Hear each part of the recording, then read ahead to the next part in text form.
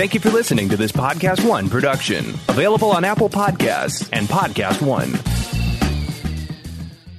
Hey, Jordan Harbinger here. Subscribe to the only show that will show you how to apply the world's greatest ideas from the most striking minds. After presenting more than 1,000 interviews, I couldn't be more compelled to introduce you to the Jordan Harbinger Show. We've got spies and CEOs, athletes and authors, from Kobe Bryant to Malcolm Gladwell, Tony Hawk and Howie Mandel, to the chairman of Google, founders of LinkedIn and Instagram, antiquities smugglers, con men, brilliant scientists, national heroes, and even the head of the CIA. Listed as Apple's best of 2018 and countless other awards that, let's be honest, you probably don't care about right now. So come and have a listen for yourself and join me as we exploit the superpowers of the world's most incredible thinkers, amazing achievers, and iconic change makers with their insights delivered right into your mind. You'll get that blueprint of their brilliance each week so that you can learn to live what you listen. Subscribe right now to The Jordan Harbinger Show, available on Apple Podcasts, Spotify, and wherever you're listening now. Napa know-how. At Napa Auto Parts stores and Napa Auto Care centers, get a $25 prepaid Visa card when you get any Napa Automotive battery. It's the best deal for some of the best batteries from some of the best car people around. But we might be a little partial. Anywho, pick up any Napa Automotive battery and save $25. Do it yourself or have it done for you. That's Napa know-how. Napa know-how. At participating Napa Auto Parts stores and Napa Auto Care centers while supplies last. Offer ends 8/31/20.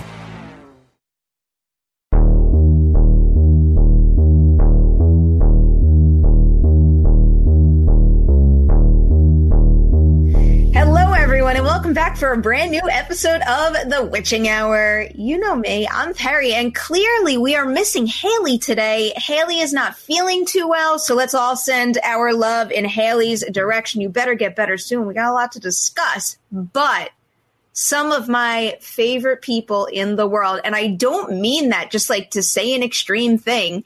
These two people next to me are two of my favorite human beings on this planet. A lot of you already know both of them, Matt Donato and Christy Puchko. Hey! How's it going?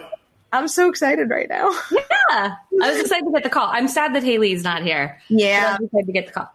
I know. It takes two people to fill in for Haley because she's that powerful. Seriously, that's what's happening right now. Yeah, Haley was my roommate last year at Fantastic Fest, and she's just the best. We had the best time. We hung out and ate butt cake all night. It was the best time. What's butt cake? I mean, yeah, the butt cake was unfortunate. It is like a cake in the shape of a butt? Yes. Yeah, there's I'll have to send you a link because it's on my Instagram from Fantastic Fest, but to promote Butt Boy, which was playing at Fantastic Fest, they sent us a cake that looked like a butt with like a remote shoved in it. It was obviously, when you cut into it, chocolate cake. Okay. And when you get back from screenings at like 2 a.m. and you're just zapped, like nothing as good as like big cup of milk, butt cake. Or when you're just like incredibly still drunk and just start devouring butt cake at like 3 a.m. This all That's sounds applied for me. Right. This is making me think of the finger cake we got for Raw, which was quite good. It was red velvet, and it was perfect. And it legit had icing on it that looked like a real freaking finger. I was so impressed. I didn't understand it was a cake when I saw it, and I was like, why is there just a butt on this table? I feel like now that we're talking about food, I have to say one other thing that's not horror-related because I'm so proud of myself. And Christy, you commented on it. I know. I'm so excited. I made something. Does making a pizza count as cooking? Yes, you cooked.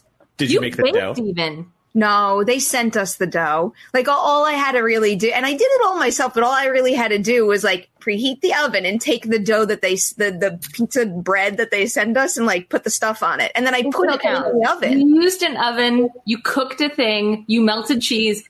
I was genuinely so excited. I was afraid it came off as mocking when I responded to your Instagram, but I was like, no, I'm so proud of you. I know like what a hospital the kitchen is for you. But even if someone was mocking me, I would get it because I don't really ever make anything unless it's in the microwave. You don't. Your kitchen is hilarious and always has been, but it's because you're an incredibly busy person. So like when I go to your home and I'm like, let's have popcorn, and you're like, oh, did you bring a bowl? I'm like, did I ever say that to you? Yes, that happened twice. Well, No, the second time I was like, I did bring a bowl because now I learned the first time. Now that I'm picturing like the cabinet with the paper bowls in them, they're all so small that it's not like an actual popcorn bowl for sharing. That was the problem we had. But the second time, we were good. This makes sense. Well, don't worry. I'm taking baby steps in the right direction. And I actually have the HBO Max show Love Life to thank for it, because not only are they pushing me in the right direction as far as the cooking went, but also they sent me real wine glasses. So now I can use those if I so choose. Yeah, for your blue moons, you know? Yeah, I'll pour my blue moon in it tonight, Matt. So the plan for today's Witching Hour is there's been a lot of horror news that's broken recently, and we haven't really had the chance to talk about it in a while. So we've each picked a story to get into, and we're going to kick it off with mine here. And excuse me if I'm not looking in the right direction, but I want to pull up this Hollywood Reporter article because there's a lot to parse through here. The headline of the article is Blumhouse plans a film shoot on the Universal lot despite insurance risks. And the reason why this story is a very big deal, it's not just because it's Blumhouse and I pay attention to everything Blumhouse does, is because the way the story is being framed, it's that this is the production that could wind up establishing the blueprint for what it's like filming movies in a COVID-19 world. And if they are first out of the gate with this, this is going to be absolutely fascinating to me. And I'm very curious to see what types of things they are allowed to do and what they're not. But also, the article does point out, and I think this is very accurate, that the Blumhouse filmmaking model is the perfect model to do something like this with, because Blumhouse is a big company. They got the money to back it up, but they are also known for making low-budget horror movies. So, you know, you can't have something like a Marvel movie with gigantic stunts that need all this insurance going into production right now, but you can maybe do it on a limited budget, like something that Blumhouse would make. So where do you guys stand on this? Are you confident that Blumhouse can pull it off?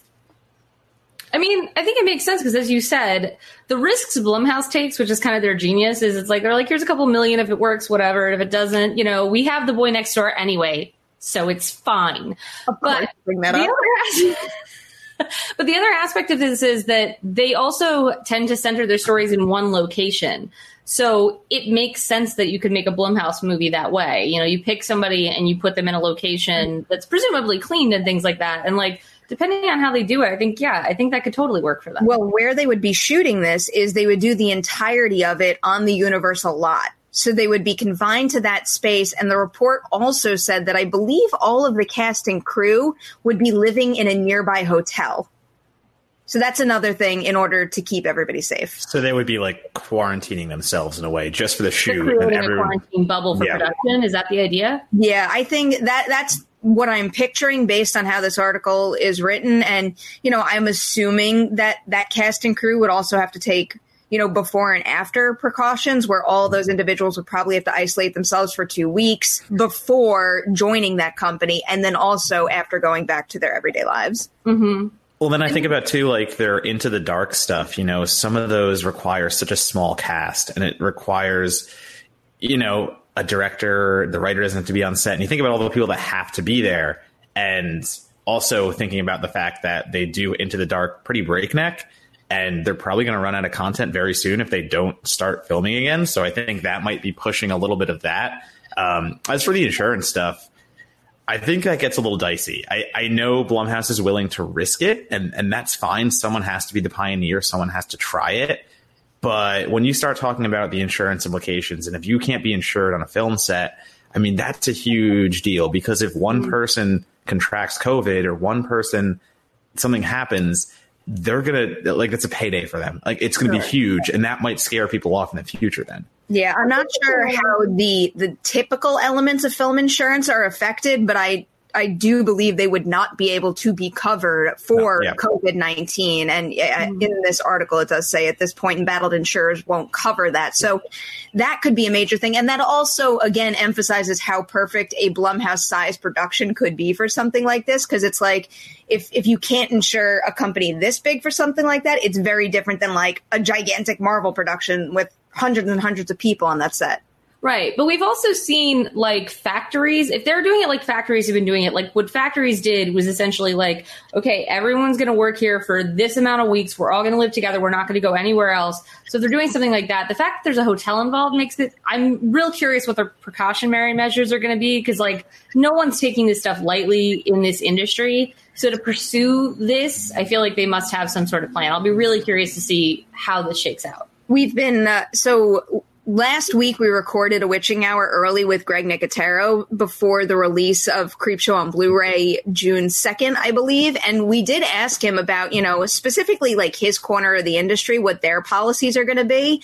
But he was also talking about like just very general, basic film set practices, like even not having craft service. Like he was talking about maybe them having to switch to French hours where people are sent home to have their meals. And just maybe having like a shorter day where they spend X amount of hours on set and then they all go home and they eat their lunch and whatever and come back. And I don't know. It's just like, even though we need, and Blumhouse in particular, and all studios for that matter, they need product to be able to put out to start making money again. Think about how many people would still lose their jobs if something like this went into practice, because you completely cut out the entire food industry. Yeah. Well, and I mean, like extras too. Extras are going to be a thing of the past for a little bit because you just need to keep numbers down and you can't have crowded scenes anymore. You can't have, if it's a restaurant scene, it has to be social distancing and stuff of that nature. So a lot of things are going to get lost in the shuffle, but then it's it becomes it's a balance. Like, do we jump back into it? Do we try something new? And yes, a bunch of people are going to lose their jobs, but in the same respect, we're going to get some people back in. Or do we just stay completely shut down until we're ready? And that's the question. Well, I think that, film has always been an industry that has had to evolve with the times, whatever that means. And sometimes that means responding to cultural issues. And sometimes that means responding to labor issues. And I think that this is going to radically change the way we see productions happen for the next genuinely 1 to 5 years, at least, honestly, because some of the movies that they're going to make now, we won't see for a while, whatever. But I think it's also a test of ingenuity of filmmakers that, like, this could be a big shot for people that don't have that many, have that much money or assets in their corner. Because right now it's like, if you could make a movie on your own with like a small bubble of people and make it good, like you're going to have a shot in, the next year to really get attention for that.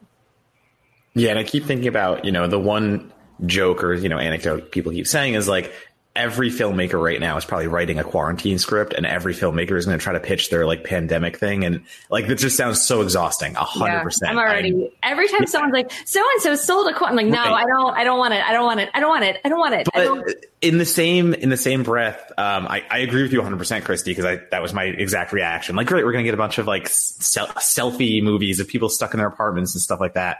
But I think, no, she can do the thing. But yeah, no. So I think the issue is more that we have that initial reaction, but then I just saw this random 30-minute short that's a sequel to One Cut of the Dead that brings the One Cut of the Dead team back together. And it's like, they did exactly what I was afraid of. They made a remote sequel, I guess I would say, about people trying to create in this weird, strange day. Mythic and it's so impactful. Yeah, well, Mythic Quest just did an episode that's I think hitting today, and they just announced that Michael Sheen and David Tennant are doing a TV series that they're filming now remotely. That's going to be about actors who've been furloughed from their West End play, and then they rehearse this way. And so, like, stuff like that, I don't mind because it's kind of the moment. But I don't want to, when we get to go back to film festivals, just get hit with a barrage of like, here's another quarantine story. Wait, you mean how I'm covering Chattanooga this weekend, and one of the movies I'm covering is literally called like Pandemic Horror Anthology, and what it was a call that went out online that asked filmmakers to make their best quarantine movie in the quarantine, and they just cobbled this together like for Chattanooga, and I'm like, here's the thing. Oh boy. I'm sure there are people who will have very interesting things to say about the quarantine, and more power to them. And I actually saw a short that I'm not allowed to talk about that was really funny and very inventive and was like a quarantine rom-com that was kind of genius. So it's not that it can't be done. It's just that I feel like we are overestimating wildly. Perry lost power. She'll be back. Now it's the witching hour with Matt and Christy, and we own completely taken over Collider. It's like coup. No, but I think that there could be good stuff that comes out of quarantine, like creatively. But I feel like also have you guys been in here the entire time? Yep. Yes. Yeah, we've been fine. You've been talking while I've been gone. Yeah. It's been weird. I was like, did Perry leave? And Matt's like, it's fine. And then I got your text message. It's like, I lost power. We just kept rolling. Did you not break stride with the conversation? Yeah. No. I mean, we noticed you were gone. We didn't notice at all, Perry. I am so impressed right now. But I heard a pop outside and then everything went black, but I'm the host of this broadcast room. I'm just I'm very impressed that StreamYard is still up and running. It's been saying live the whole time. Yeah, it's saying live. So I was like, okay. We're just talking about recording in the quarantine movies could work. And we agreed we also don't have a big stomach for them. Yeah. I'm going to get full of those real quick. But, just about quarantine. About or people. Recording in the quarantine about during the is a good idea if they're careful about it. I feel like if your go-to though is I'm going to make the quarantine movie no one's thought of. They probably have. Please don't. Yeah, Haley and I have talked about that with each other before, and it's it's too soon. Yeah. If anything, I feel like the pendulum might shift over to maybe an influx of happier, more uplifting movies. I think once things start rolling again, absolutely. The other thing we've also discussed, which I'd be curious to get your take on, is given the fact that we are all right smack in the middle of, a pandemic, which we've seen a lot on screen, and also just a very real, very horrifying situation, what other very familiar horror subgenres are going to have to fade away for a little while because they're not scary anymore? Oh, interesting. Well, I mean, it's interesting, though, because, what horror tends to reflect is what are we afraid of? I think, and I know we're seeing this already because people are opportunistic jerks, and I know, Matt, I think you even reviewed this.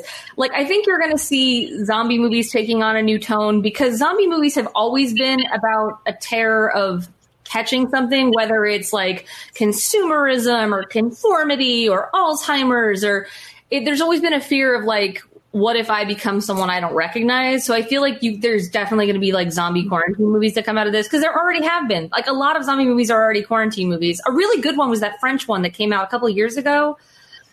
Something about the night. Yeah, The Night. I'm blanking right now. It's on Amazon Prime. The Night or something. Oh, I can't remember the name. But that was really good. But it's about a guy who he passes out at a party and wakes up the next morning and the whole world has been attacked by zombies and he's stuck in someone else's apartment trying to live.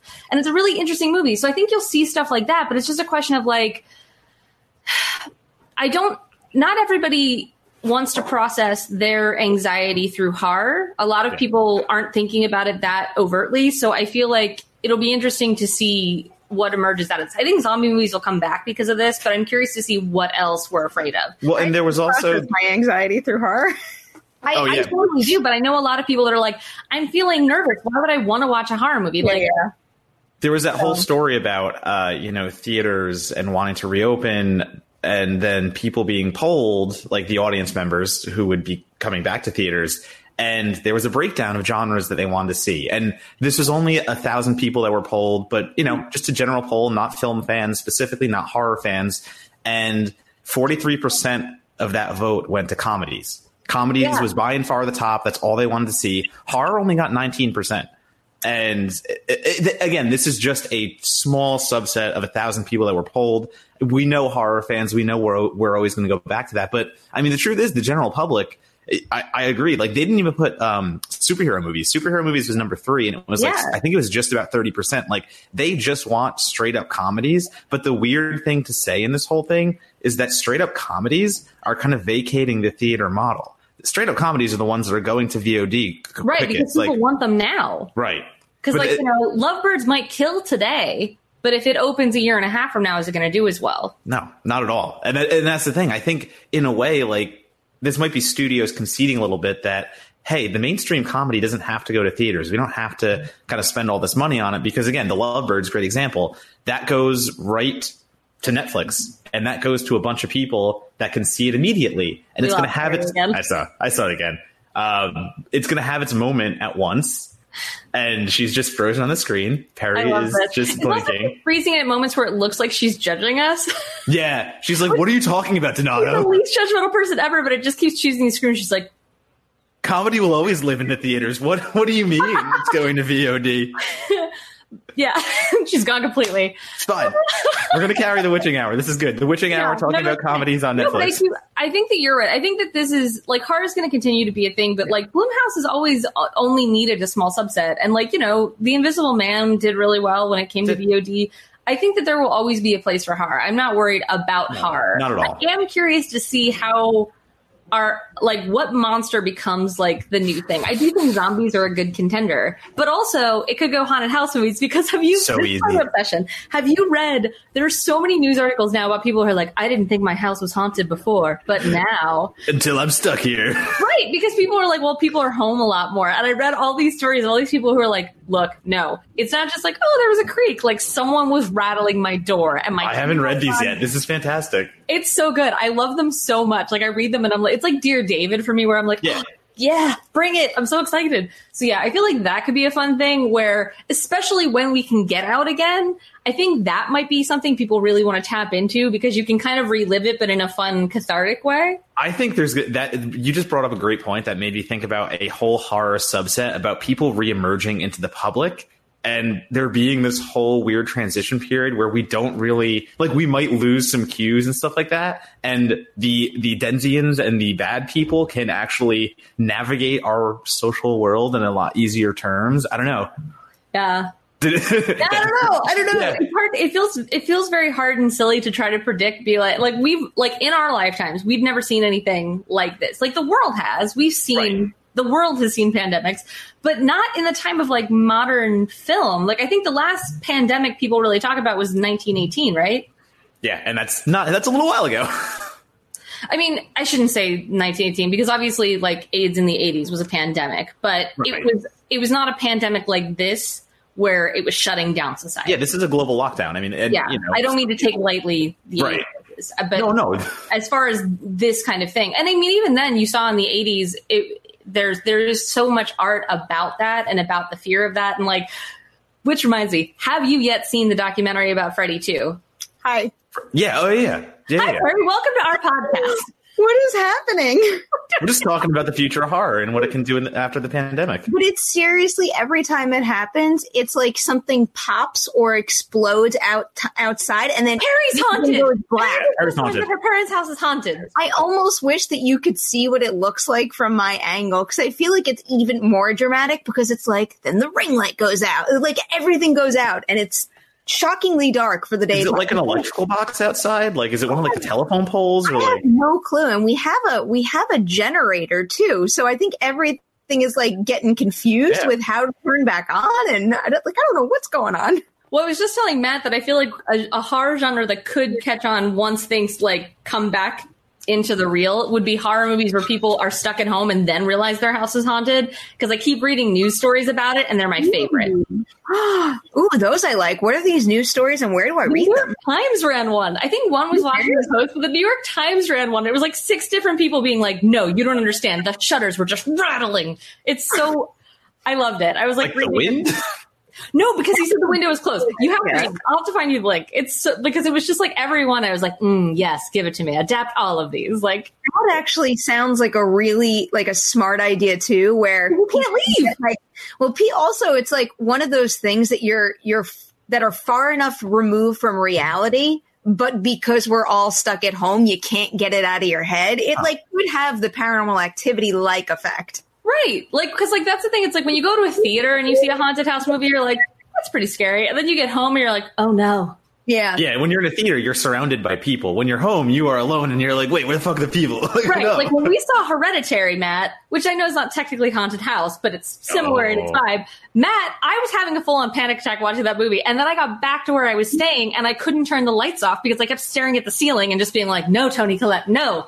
Like, no, Perry, Christy literally leaned over and was like, I'm dry heaving. I'm so nervous right now. And I was like, I apologize. I know, I can hear it. I was worried it was distracting, but I was literally like, like I couldn't handle it. Man, I miss seeing your like super vocal animated reactions to movies on the regular.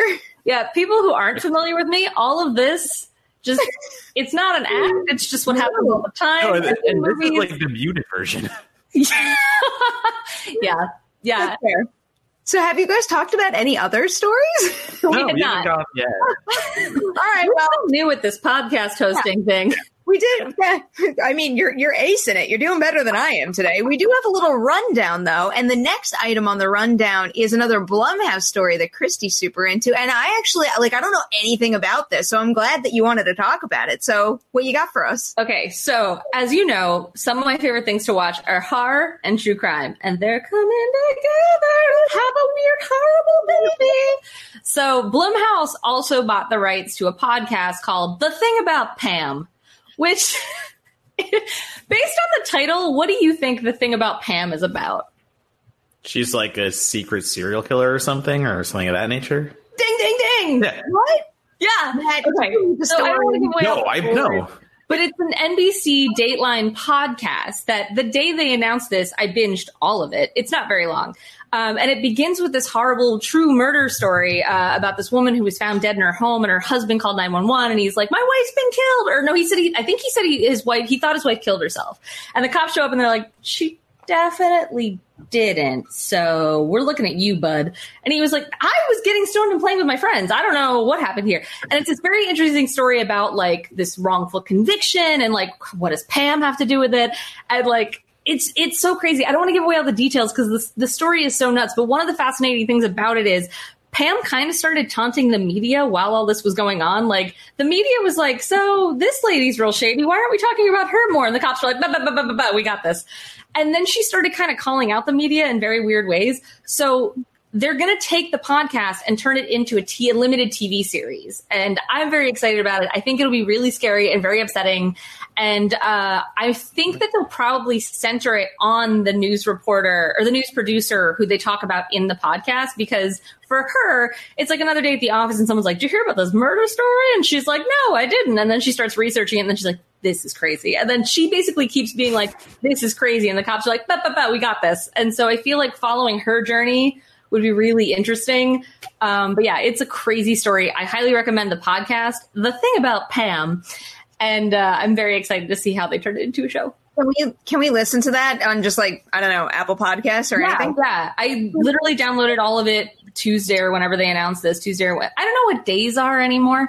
But I don't think any of us do. Yeah, I'm fairly certain it was this week. But I listened to like all of it and I had like had it on while I was doing stuff. So then my husband would just occasionally be like, oh, what? She did what? I was like, The Thing About Pam. She's out there. Like, so what is this lead role, the potential lead role you're talking about here? It's like, who should we start to picture in that kind of capacity? I don't know what the actual producer looks like, but in my mind, if we produce, like her name was Kathy, I forget her last name. I don't know why I said it like that. She doesn't talk like that. I just think that's how I have to pronounce Kathy. All Kathy sound the same to you. But like Kathy should be someone who is like a little older, a little more mature. Like she's been working at NBC. She's a bit of a hardened producer. She's looking for the story. She's looking for the truth. But then she kind of has the rug pulled out from under her. So I think you should imagine kind of like someone like Naomi Watts in The Ring or something, who like seems like a grouted kind of together person. Maybe that's not the best example because she's still kind of like not great at things, but like somebody who seems competent so that when things get thrown at her and she's kind of like, what is going on? You like really feel upset for her because you're like, oh no, but she was so together. You know what I mean? Okay. Like in my mind, like Rosemary DeWitt would be great.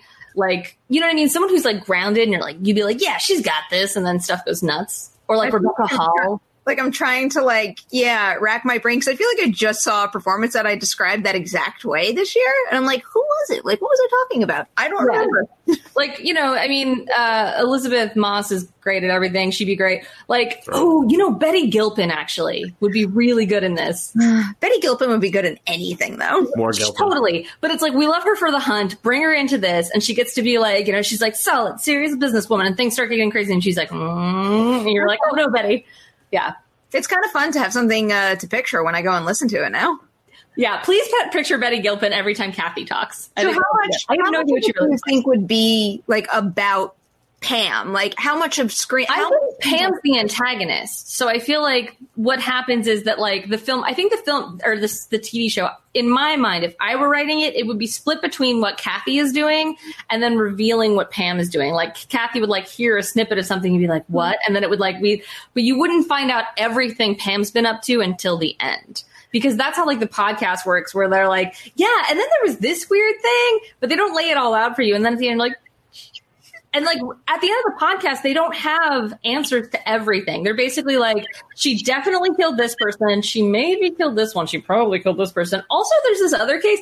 Like, it's interesting because, like, the end of the podcast, they're clearly like, well, we've hit our deadline. This is what we have. But now a little more time has passed. And also they get to be a little fictitious because it's a TV show. So it'll be curious to see how they spin this. I am very intrigued right now. They didn't announce a director or anything, though, right? I don't think so. I think at this point it's just like they're teaming with NBC to get it made, which is the other thing. The fact that they kept mentioning NBC, which, like, NBC is owned by Universal, so that's also a lot of branding. But it made me feel like the Dateline team that's talked about in the show is going to be an integral part of the characters. Okay, no, that all makes sense. That's pure speculation on my part, but I feel good about I'm it. super into it. I can't wait to go listen to this right now. I got to finish my Pose binge watch over the weekend, but once that's done, I'll zip on over to that. There you go. Yeah, really, they're short episodes. I got through it all pretty quick. Okay, I'm into it. All right, Matt, you brought us a story too. Actually, you've got two of them. I was gonna say it's two-parter. You got the IFC Midnight package here. Totally. I figured that was fitting for me because I've been ranting online for weeks now about how horror is still coming out and how we should still be supporting movies that are coming out. We shouldn't forget that. Also, the color red. Yeah. Also, the color red. A lot of that. And notably, you're the only person here who did not bring red. Perry's got a background wall. This is a good point. I went blue. I tried to do something different with my Star I do like the shirt. Ooh, which reminds me, I'm wearing I have to pull it up. It is a T-Rex riding a BMX. That makes sense. This is for the two of you because I felt like it's a shirt that Matt would wear and also that Perry would appreciate. I just love BMX. Anyway, I was saying something. Yeah, that's right, about IFC Midnight and things of that nature. IFC. Yeah, so the story I wanted to bring is, like, it's a good story. It's something positive because we keep talking about films that are getting pushed back. But as I said, horror is still releasing, and not only that, but indie movies. And not only are they releasing on VOD, but IFC Midnight and IFC Films has been pushing their films to drive-in theaters. And they've been open for weeks now. And it was just reported that their film, The Wretched, which is a witch in the woods kind of story, a little bit simple, but also, effective at times. And they do really good creature effects, and I enjoyed it. So it's been playing for a few weeks now in 11 locations, so 11 drive-ins around the U.S. And it's already amassed 300,000. Like, it sounds like nothing. But for 11 drive-ins in 2005? Exactly. So for 11 drive-in theaters, The Wretched have cost to make. Yeah, it doesn't look like a very high budget. Probably. I don't think that is his plan.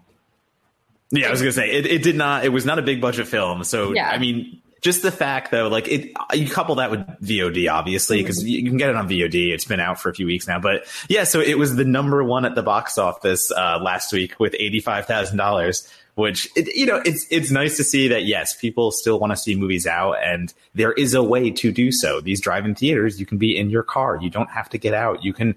It's self-contained. Really good movie to watch at a drive-in because it's just enough of a what is that sound outside? Right, and we haven't gotten that kind of vibe in such a long time. It's like a nostalgic throwback thing that almost makes people think why haven't we been doing this the whole time? IFC is taking over drive-ins and they're putting out stuff like this, and this leads into that they have a movie called Relic coming out, I believe, in July. Yeah, they just released a teaser. Right, so that teaser just hit yesterday or the day before, and I mean, it slayed Sundance. So many critics I talked to that went to Sundance, it's their favorite horror movie of the year, and they're repping it as such, and they're like, yeah, it won't be taken down. So the fact that IFC has these stellar horror films that they are putting out and still putting out into drive-ins so you can go out and enjoy yourself a little bit at least, it's the horror community staying alive, and it's the horror community supporting itself. And that's why I think horror is the one genre that I'm not saying was ready for this, but it's the one genre that can kind of thrive and not really go off course here. Well, also because in my opinion, this is an opinion. Horror movies can be shot for next to nothing and still be great. And then on top of that, you have so many really interesting filmmakers who can work within that genre and do different things. And IFC Midnight has been killing it. They did Swallow this year, which was amazing. Swallow is so good. Yeah, they had Greener Grass last year, which is like a dark comedy / horror movie that's now on Hulu and super hilarious and very weird. Like, they make such awesome stuff that every time I get an email that's like, IFC Midnight, I'm like, done. Send me the screener. I'm in. Like, I want to see it because, like, I know that's going to be something interesting. Oh, and Knives and Skin, which was one of my favorite films. Yeah. It's Also nice to see IFC really, like, you know, working with what's going on right now, because the next movie behind The Wretched at the box office right now is How to Build a Girl, which is also an IFC, not IFC Midnight, but an IFC release. So, I mean, you got to work with what you have right now. And really, the headlines about The Wretched making as much as it did, that actually, like, encouraged me to seek out a drive-in movie theater, which, I mean, like, never would have crossed my mind otherwise, because I've been pretty happy with my ass in a chair just watching things on demand right now. But now I really want to go out and see it like that. Are you going to take the Mini to the drive-in? So after our brief Google search about local, I don't have the Mini. The Mini is still in LA. The Mini, okay. I think the couch is bigger than your car. The Mini is likely, it likely has a dead battery by now. But we looked up like local events, and there is like a local. I don't think it's something like that would contribute to the box office, but a local park is doing like one of those blow up screens where people can park their car in the parking lot around it. Yeah, there's someone doing that near us, but you know. It's New York. There's not a lot of cars. Yeah. So. I don't know. I was going to say somehow come out to Long Island, but like I don't know how that would happen. It'll be fine. Yeah, why not? I did see Relic at Sundance though, and I liked it a lot. Yeah. Did you see it, Christy? You're looking. I haven't seen it. I'm very excited. I'm going to see it soon. I just have not had a chance yet. I think it would be a very you movie, but there's a lot of things I love about Relic. I don't want to spoil anything about it, but I will say it is one of my, I'm not going to say it's my favorite horror movie of the year, but it is one of my favorite third acts that I've seen. That's what I hear. I don't know anything about the third act, but a lot of the pull quotes in the teaser were like, the third act is extremely ambitious, and it is very, very well executed. And I'm also just so hugely impressed by how it's a feature directorial debut, because it's not the kind of concept and it's not the kind of, you know, slow burn format that can work unless the director has like the perfect handle on like the tone, the pacing, the style, you name it. And she does. I always reverse her name, which is why I'm hesitant to say it. Natalie Erica James, I believe. I'm going to double check that. I forget. But now you said that, and now I'm like, or is it? Oh, I think I got, Natalie Erica James. I have this terrible like fear of when someone has like three names of flip-flopping them, which I tend to do all the time. Even if they have two names that could be first names. Yeah. Every time I'll flip it. Do it. You know, Lonnie still can't say Channing Tatum. What does she say? I think she says that like she almost like Spoonerisms it, but doesn't, like, which would be Tanning Chatham. Maybe she does say that actually. But why? I don't know. What would ever start that? I don't know. But it's just like one of those things where, like, you know, when you want to say something in a flash, and if you've been saying it wrong, you automatically say the wrong thing. It's like, have you ever read a book and you pronounce it? No, I've never read a book. I've never read a book. I teed that up too easy for you. You've read a book and you're pronouncing a character's name in your head one way, but then you hear it said out loud and you're like, shit, I've been saying it wrong the whole time. That's one of my favorite things on reality shows, where you see someone saying a word they've definitely read in books but never heard aloud. Because in college, my professor was like giving lectures and I was like, what is that word? He just, that's how you pronounce it. It happens so often, but man. But there's even situations where, like, I know I'm pronouncing it wrong as I'm reading it. It's like, you know, in Dr. Sleep, how the young girl's name is Abra, like as in abracadabra. Yeah. I went to school with someone who spelled it the same way, but she said Abra. So it's like, as I read that entire book, I still said Abra in my head. And then in my junket interviews, you can catch me numerous times saying, like, first Abra, but then I'll say Abra, and then I'll go back. That's like Saoirse Ronan. I know how to say her name. Can you spell her name? I can, and it's because I mispronounce it in my head before I say it. But I'm like, Saoirse. You get it out internally, and then. Because it's like, so basically I say it phonetically in my head just so I can write it out. Not even phonetically. I like say it like it looks so that I can spell it properly when I spell it. And then in my head, I'm like, and now say it right. Sure. Or as RuPaul literally calls her Sir Shaw. Like she talked about her because she had seen, I forget what she saw. She saw some movie that she did and she was like, I love this. Sir Shaw, 2 names, is amazing. And I was like, that's just now RuPaul. that's your name. You're Sir Shaw Ronan. Oh, that helps. Whatever works. I'm just proud of myself right now that I could say David Dastmalchian's name correctly, because that was a problem for me for a while. Yeah. He corrected me. I said it wrong on a Movie Talk episode once, and I think someone tweeted at him, not to call me out or anything. Yeah. No, it's just, that's always my nightmare, because it's he did it in a really appropriate way, and I'm kind of glad he did it, because now I'm saying his name properly. No, that's smart. Yeah. It's funny because like I had a whole conversation when I did the junket for Frank before I went into the room with Michael Fassbender and Mr. Gleason, and then as soon as I walked in, I did not remember how to pronounce his name, and now I'm afraid to say it because in my head I'm the switch of this is right and this is wrong is just like in the midway mark, and it's like Donald Gleason. Yeah, I was going to say, right? It's Donald. Yeah. And then I was like, as soon as I sat down, I was like, is it Donald? Yeah. Well, that was like I went on Movie Talk one time and I wanted to bring up the director of The Lure. So I was like, oh man, how am I going to say this name? Because like I don't even want to know what I was going to say the first time. So I like Googled how to pronounce it on my phone. And like Perry's trying to watch a movie or something like really quick before and like watch a scene. And all she hears is my phone just saying Agnieszka Smolczenska over and over again. And she's like, the hell are you doing? And I'm like, I just want to like remember this name so I do not mess this up. We all have our mantras. Yep. Yeah. Agnieszka Smolczenska. Yeah. Yeah, instead of Mariska Hargitay. Oh, I just need a Love Guru reference. Who does that? Quarantine's getting bleak. Yeah, that's your breaking moment. We know Christy's broken when she references the Love Guru. Oh man. We do have one more big story to get to, and it's the fact that I can't believe I'm saying this, but I can kind of believe it because I feel like the way was paved to this moment enough that I believe it now. David Arquette is officially returning to the Scream franchise for Scream 5, and I believe he is the only one who Spyglass has officially confirmed as far as the OG is returning to Scream 5, right? Yeah, Nev hasn't confirmed. She's spoken about it in interviews for The Castle on the Ground, but nothing as far as a confirmation from the Matthew Lillard's like, yo, bro, bring me back into this. Back, why not? I'm ready. I'm not doing Scooby anymore. Call me. Yeah. Lost that to Will Forte. People are very sore about the fact that he did not get that voice acting role, and I can kind of understand it because he was a very good Shaggy. A lot of those actors, because I follow Grey DeLise on Twitter, and she was like, yeah, no, I'm not in this one.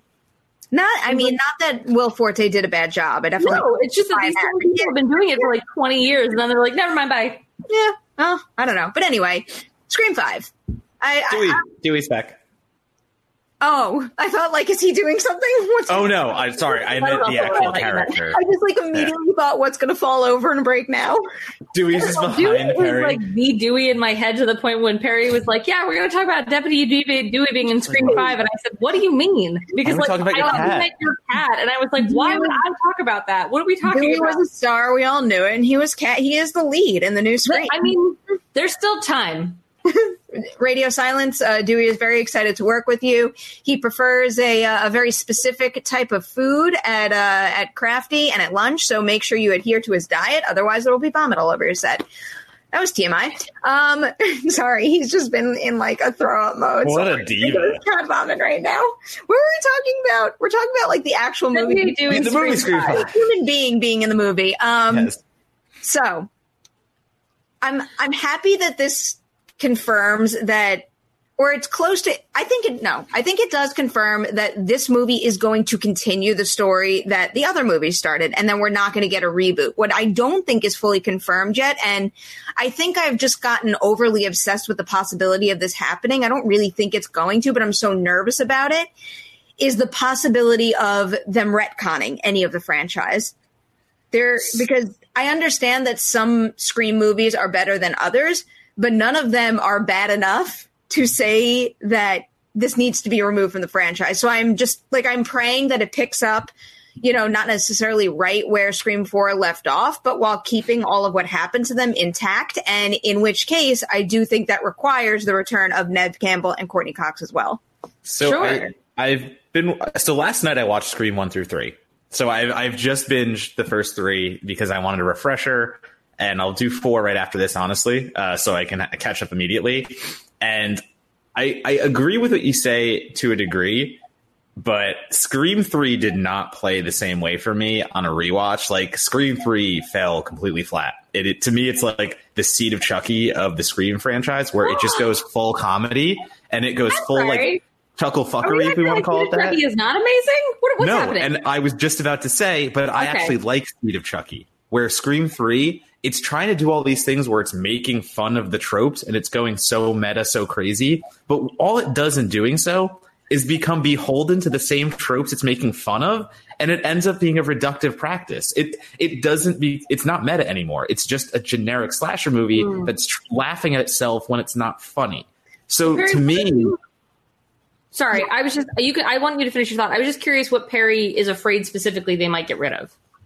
I'm afraid of, well, what Matt just expressed is the general sentiment of the franchise, that Scream 3 is the worst, in which case maybe they would be tempted to go back to Scream 2 and call Scream 5, technically Scream 3, and also erase then Scream 4 the story after the fact. Because my biggest issue, I think what you just said, Matt, is pretty accurate, but it still works for me as a Scream lover. Even though the tone is drastically different, I still enjoy watching it because I'm so attached to those characters. And I don't know, I do find the comedy that they veer towards in that movie effective, for me at least.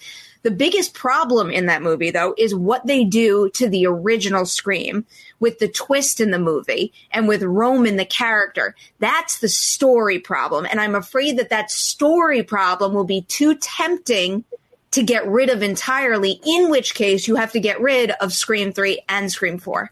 Yeah, and that's an issue. And also what I'm a little worried about is the running gag through Scream is that Dewey should be dead in every movie, and he never dies. Like, I mean, Scream 2, he has a bloody, gory scene where he's spitting blood and should not be alive.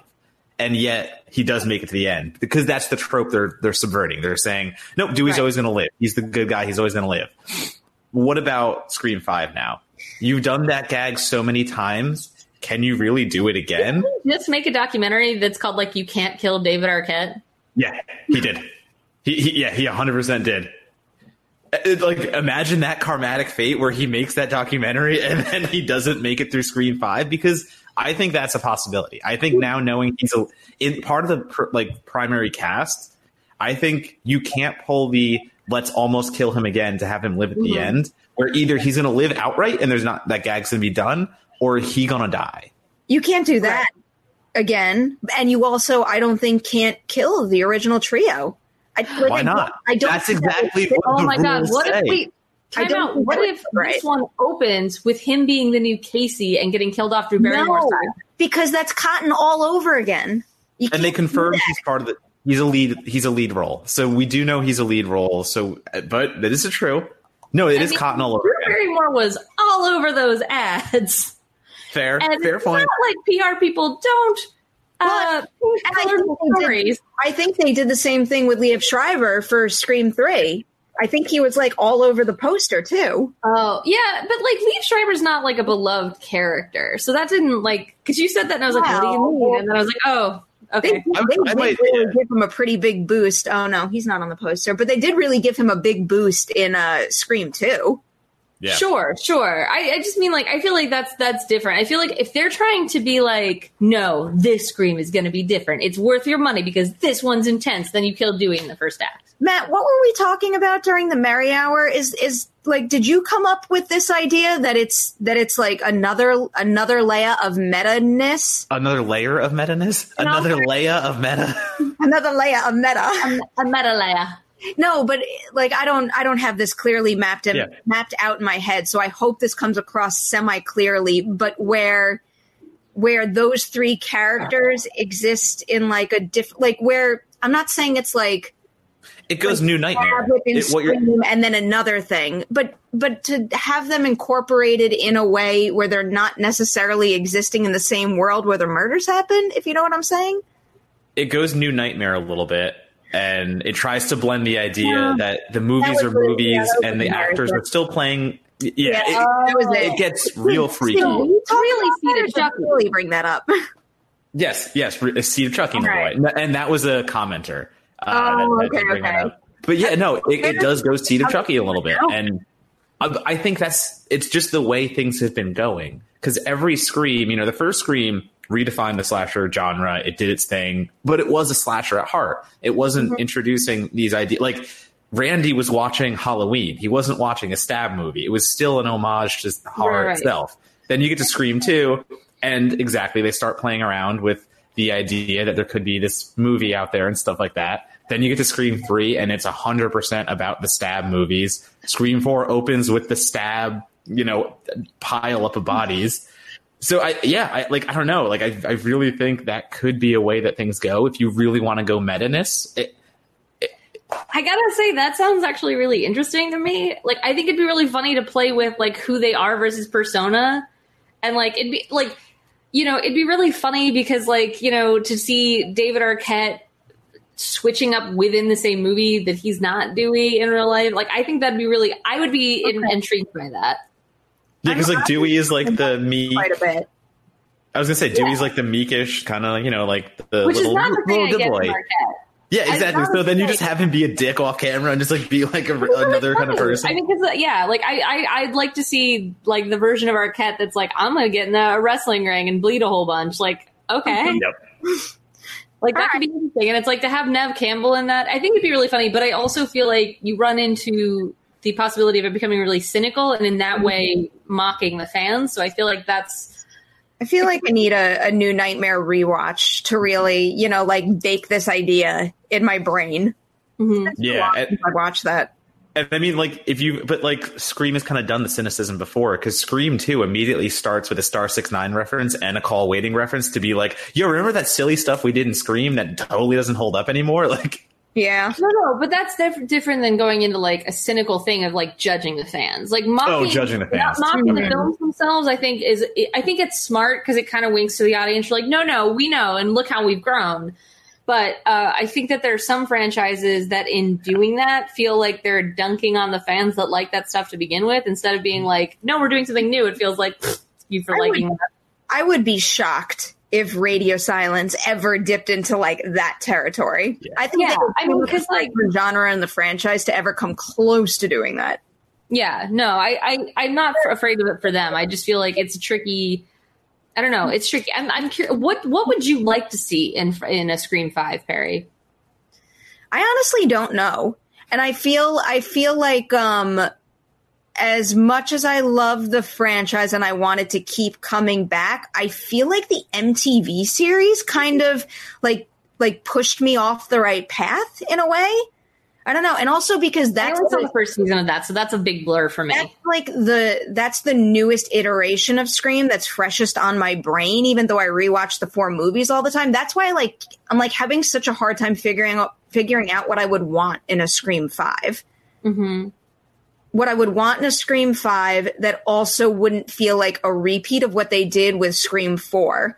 Like, where Scream 4 was ahead of its time with the live streaming element. It's like, I don't know. I don't think we're far enough removed from that to just add another layer to that. That's true. I also think because of the reveal on 4 about who the killer is, how do you, like, the table's been turned, so how do you turn it again? Unless Sydney's the killer for real this time. Just had it up. I don't want to say there's no way that would be satisfying because it's all about execution. I'm very much a fan of, like, there's no such thing as a bad idea because they can have a great execution. But I feel like that would just make me go, like, that just makes it sound like you're out of ideas. You know what 2 movies that I want to rewatch and formulate an idea around? I want to watch back-to-back New Nightmare and Leslie Vernon. I really love Leslie gets it so I rewatched right. that last year, I think. It's still so good. I feel like there's some sort of, like, mishmash there that will crack the code. Or maybe I'm just hoping that so I could feel better about the existence of a 5th Scream movie. Yeah, I think it just gets real murky because Scream has explored so many things already. They've explored going to the movie set where you're making a stab movie with the characters, and you've done the meta-ness that is driven so deep. So either you have to pull back tremendously, maybe you just go simplistic again. Maybe you just go back to the original Scream where, I don't know, you just don't worry about going super meta and getting super cute with everything. Or you have to create, like, an alternate universe where there's different, like, characters and parallels and all this crazy crap. Because how has the slasher genre developed since the last Scream movie? Because that's what they're going to be commenting on. And like, to me, it hasn't. I disagree. See, you and I have a disagreement on this because I recently wrote about how I think like, what did I write about as being a slasher movie? Oh my God. Why can't I think of it? But I think that the slasher genre has branched out into unexpected ways, but that like we don't necessarily think of as horror. Or like, like I can't think of the movie I wrote about. I wrote about the fact that this one movie is like secretly a slasher movie. I Saw the Devil. We're like, I Saw the Devil, that Korean action movie. Yeah. It's like, it does the slasher thing of like stalking one person, but instead of a final girl, it's a serial killer who is killing all the people, and that's where the body count comes from. And then it's all about how this person, this good guy who is trying to like avenge the death of his girlfriend who's killed in the opening act, it's all about how he is being dragged down into a completely immoral place by this repetition of like torture and then letting her go and then catching him again. And, it's like he becomes the slasher in this movie. Yeah. So I feel like there are places that are growing, but that's a pretty obscure example because even people who know that movie don't necessarily think of it as a slasher movie. Yeah. Well, yeah, I mean, we talk about this all the time where it's like when you talk about the ranks of iconic slashers, we haven't really had many new additions. It's like when I think about, the Freddys, the Jasons out there, I think probably one of the most legitimate recent additions would probably be Jigsaw and Sam from Trick or Treat. And then if you want to do a stretch and just, I'm also talking about this example just from like a visual perspective, but like the Babadook is probably, it's like if they create another line of the Funko Mystery Minis, like I could see the Babadook being part of that group, but the Babadook isn't a slasher movie. Well, and the only way that slashers, I mean, like the old school slashers, like, sorry, when I say slashers, I'm referring to like the ones from the 80s and 90s and stuff like that. Because yes, Scream changed the game to the point it changed the game where indie directors have tried, like Adam Green tried with Victor Crowley to make a new slasher icon. And I think there are two good movies in there, and then it fell flat. It never caught on. There's this guy, Chrome Skull, that tried to come out of nowhere, and he had a interesting first horror. It was called Laid to Rest, and it was an interesting first film. But again, all these people that have been trying to create these iconic horror, like the next Freddy, the next Jason, they haven't caught on. It's just died out and just kind of went down. That's fair point. There aren't iconic slashers. That's a good point. And I think maybe that's the meta angle. Like, to even go on that more though, someone's international people just don't pay attention anymore. Well, here's the thing. I actually have a thought on that because when I was talking last year with Billy Jensen, who is a crime reporter, and he had a book out about how you can like use the community to solve crimes through the internet and all this kind of stuff. And if I were really on top of my shit, I'd remember the book, and I don't. Sorry. But when we were talking about the Golden State Killer, who was recently captured. And we talked about how, I specifically talked about how Ed Gein is essentially why we have slasher movies, because the legend of Ed Gein led to the book Psycho, led to the movie Psycho, led to Halloween, led to all this. All these ideas we have of slasher came from Ed. Like, it started there. So now you have the Golden State Killer, who for decades mystified the police and did horrifying things. Like, not just horrifying things for like horror movies. Like, that's true crime stuff that is like totally blood curdling. If you read Michelle McNamara's book or listen to the audiobook, you won't sleep. It's so upsetting. So I'm curious if now that story has become more well known, could that be the next brand of slasher that we see that's very much about home invasion and not necessarily about killing as much as exerting a really sick and twisted sense of control over things? Huh. I would say one more, and like I have one more last thing on it too. I think that's actually a good idea to go that way with slashers, and I think that might be the way they do go in the future, because a slasher to exist in this climate and this society, it needs to not be as ridiculous. It's not about anymore. I mean, just go back to the 80s, and there was that very seedy nature of like, it's just tits and gore and midnight fun, and it's like that doesn't work anymore. It's proven that that's not something we do anymore in horror in that way. Yeah, exactly. But the international slasher scene has been what's thriving. And I think about movies like Cold Prey, Party Hard, Die Young, Lake Bodom. There are all these like Norwegian, Finnish slasher films that have found ways to stay simple and stay to the original slasher formula, but they've either reinvented the way in characters are portrayed where you actually care about the characters and you're invested, or like Party Hard Die Young does this great thing where it modernizes the slasher scenario to, you know, it's European and it's like high school kids that go on this, you know, crazy party trip, but it finds a way to use the slasher formula in a way that we haven't really seen recently.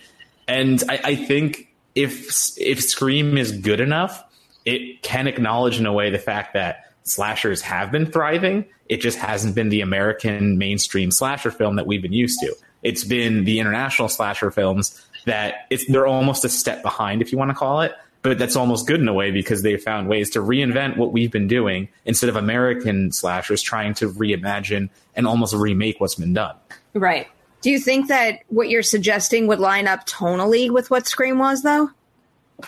The original one, in a way, it would be the more simplistic. If you went that route, it's acknowledging the fact that you get back to basics. I think that's the one way it can go. I also just mean in like the slight comedic sense too. Oh, they have comedy. All right. It's just not as, again, Scream had comedy, but it was interwoven.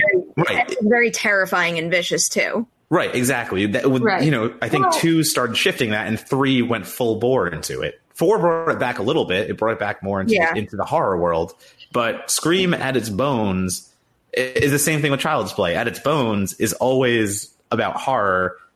It just it evolved how much it was about horror over the years. I'm like trying right now to kind of like bathe Scream in the tone and style of a Ready or Not. It's like. Right. Perfect. The fact that their claim to fame right now is a film of that style and tone is making me feel better about, you know, because like, you know I'm obsessed with Scream and I never want it to be ruined and I want to get the same thing over and over. There is part of me that wants that, but also knows that it has to grow. I need it to grow in an appropriate direction. Well, I think the other thing that they might be able to do that might make it fresh is what made Ready or Not so fun was in part because they were giving us these archetypes of like rich people characters that are so fun to just hate that like watching them get ripped up, you're like, yeah. So like, I think that's going to be part of it is like, what are modern stereotypes? Because that was part of what Scream did so well. Scream was like, these are the stereotypes you're used to. Here's like the, you know, the best friend and like the nerdy horror kid. Here's the, you know, the blonde girl that like is kind of ditzy and whatever. Like, what are the new versions of that we haven't done a million times yet? Like, that's how you could keep it fresh. And they did that with Scream 4, where it was like, you know, they had, instead of the kid who was obsessed with horror movies, you had the kid who's obsessed with like social media and that whole thing. And, you know, Kirby was like a very modern version of a horror fan where she didn't have to like fall into those tropes of being like, nobody likes me, but let me tell you about horror movies. She was like, yeah, I know that stuff. Well, like, that was also a very good pairing to have with Rory Culkin's character too. Totally. Like, it was like he I think represented that a little more, but then obviously had the killer twist at the end, and she was just a fresh take on that too. So watching the two of them operate side by side and also weaving together like they did, I really like that dynamic. Right. And speaking about a certain kind of tension within fandoms where some people want it to be a community and some people want it to be a competition. Like those were all interesting things that existed within that. And I feel like because of what they did with Ready or Not, I'm curious to see, like with Knives Out or something, what are the archetypes we're pulling out of contemporary culture to set up to knock down? I mean, horror evolves with what's going on in the world. And that's always the great thing about it. So I think that's an amazing point to say that whatever Scream 5 does is going to pull from what we know in a way we probably wouldn't expect. Man, I can't wait until we get more news to work with right now. And I can't believe what time it is. Guys, I gotta go. I'm gonna miss my Invisible Man interviews. It's not important. But seriously. All right, well, you can leave, and Matt and I are going to continue the show. We'll keep this going for another 30 minutes. I found that works absolutely fine.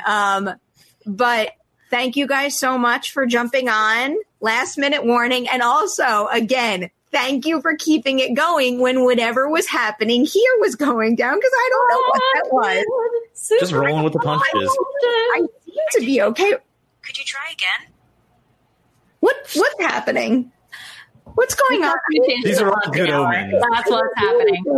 Haley apparently was able to keep like evil spirits away from you. And without her here, doom.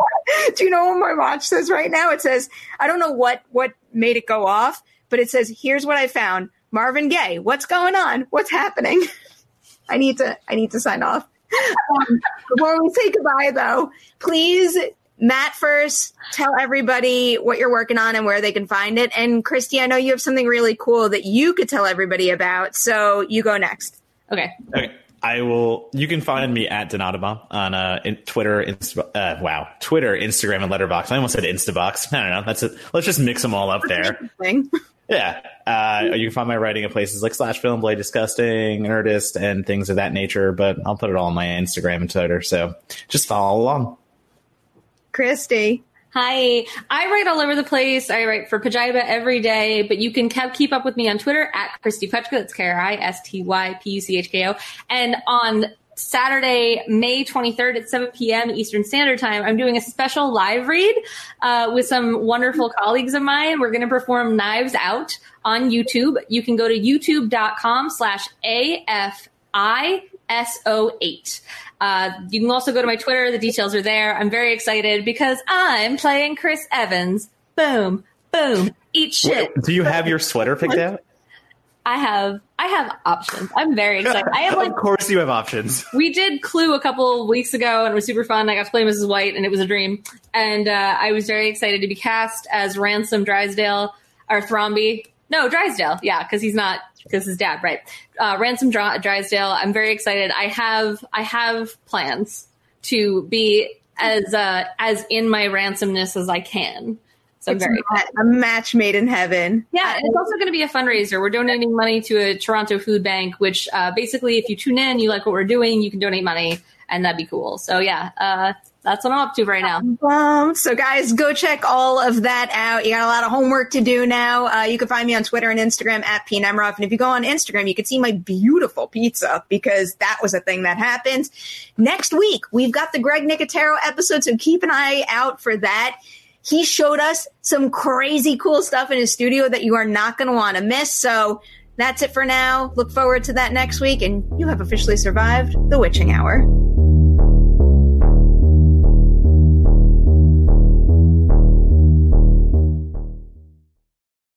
Napa know-how. Get all the quality parts you need at your locally owned Napa. Because right now, when you order from Napa online, you can pick up curbside at your local store in just 30 minutes.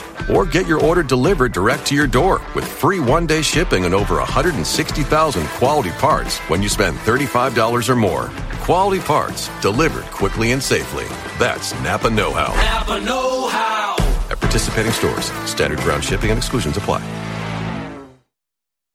It's that little Chico Pitbull, Mr. 305, better said Mr. Worldwide, and I'm here to tell you about my new podcast, From Negative to Positive, brought to you by my friends over at State Farm. I believe that to have success, you got to play the game, so that the game doesn't play you. You know, the biggest risk you take is not taking one. It's very important that you make sure that you make the most out of your money, especially when it comes to insurance. State Farm offers surprisingly great rates. They have great agents standing by helping you personalize your coverage. All this is backed up by award-winning, easy-to-use technology. It's a great price with an even greater service. When you want the real deal, like a good neighbor, State Farm is there.